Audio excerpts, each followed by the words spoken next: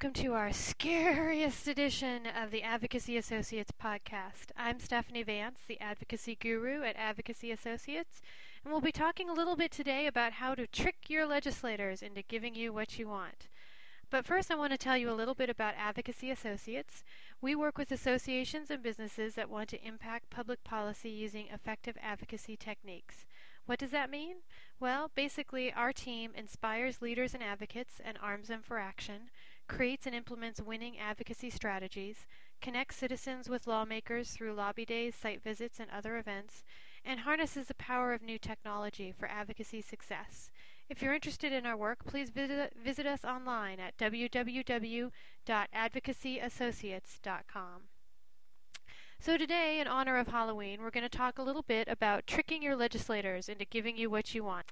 Get it? Halloween? Trick-or-treating? Stick with me here. If you think about it, isn't Halloween really about using your influence to extract resources from people in authority? We can all learn a great deal from some of the 7-year-olds in our communities, particularly in their approach to the time-honored tradition of trick-or-treating.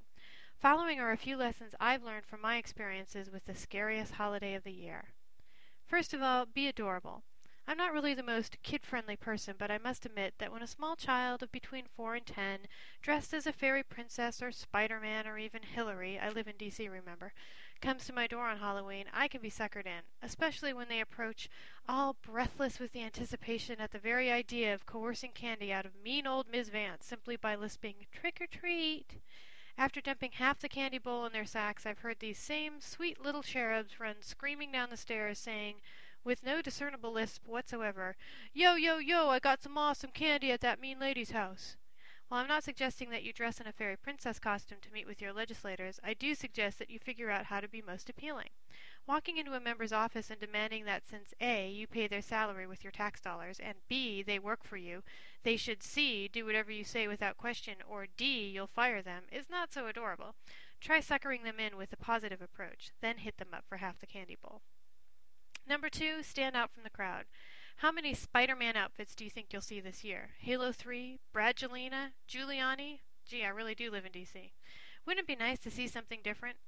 I remember one year I went trick-or-treating as Dorothy from The Wizard of Oz. Okay, maybe not so unusual, except that I took my Irish Wolfhound Megan as Toto. I cleaned up. I was eating free candy for months, or at least what I could extract from my mother. The point is that I stood out from the crowd. How do you stand out from the crowd of people communicating with legislators? Simply by doing things other people rarely do, such as expressing an interest in the legislator's issues, telling a personal, thoughtful story instead of a mass-produced email or postcard, and timing your communication so that it coincides with a decision point in the process. In doing so, you are tricking the system they have in place for dealing with the thousands of communications they get per week, and you will, in turn, gain more personal attention. Number 3, don't be greedy, or, as a corollary, be grateful. Everyone has had the experience of having a trick-or-treater at the door that wants more than his or her fair share, and actually has the gall to ask for it. While I'm a huge fan of making the ask, I'm not a huge fan of asking for too much. Frankly, it turns me off when, in reaction to my presentation of an appropriate amount of candy, a trick-or-treater says, "Geez, is that all? Mrs. Jones down the street gives everyone 5 pieces." It doesn't make me want to hand out more candy. It makes me want to reach into their snot-nosed little candy sack and take back what I already gave them. See, I told you I was mean. Anyway, anyone trick-or-treating at their legislator should practice making the ask and then saying thank you for what may be received. Effective advocates will wipe that disappointed smirk off their face and maintain a positive relationship with elected officials. Next year, they may be able to be more generous. Number 4, don't threaten. While trick-or-treat in the traditional sense is a threat, i.e., if you don't give me a treat, I'll pull a trick on you, I don't recommend threatening your legislators. Whether it's TPing their house or voting against them, threats are not only ineffective, but harmful to your relationship with the legislator. And finally, number 5, maintain a reputation for having the good stuff. Okay, I know that sounds a little vulgar.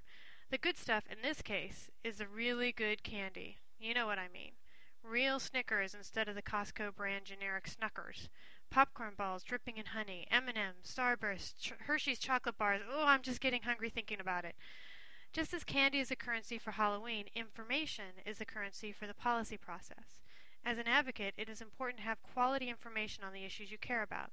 This includes whatever national facts, figures, and trends you can get from a national group, state-level information, and most important, stories and statistics about how your policies impact people on a district-by-district basis. Your legislators are eager to know people in their districts that can answer their questions on specific policy issues. Become one of those people by doing your research and developing a great reputation as a repository of good information. See? Who knew there was so much to learn from Halloween? Now get out there and engage in a little trick-or-treating of your own with your legislators. You may be surprised at what treats you'll get if you ask. And thanks so much for listening to this edition of the Advocacy Associates podcast. Stay tuned for future editions where we'll be talking more about how to communicate effectively with your legislators. And in the meantime, go forth and advocate. And thanks for listening.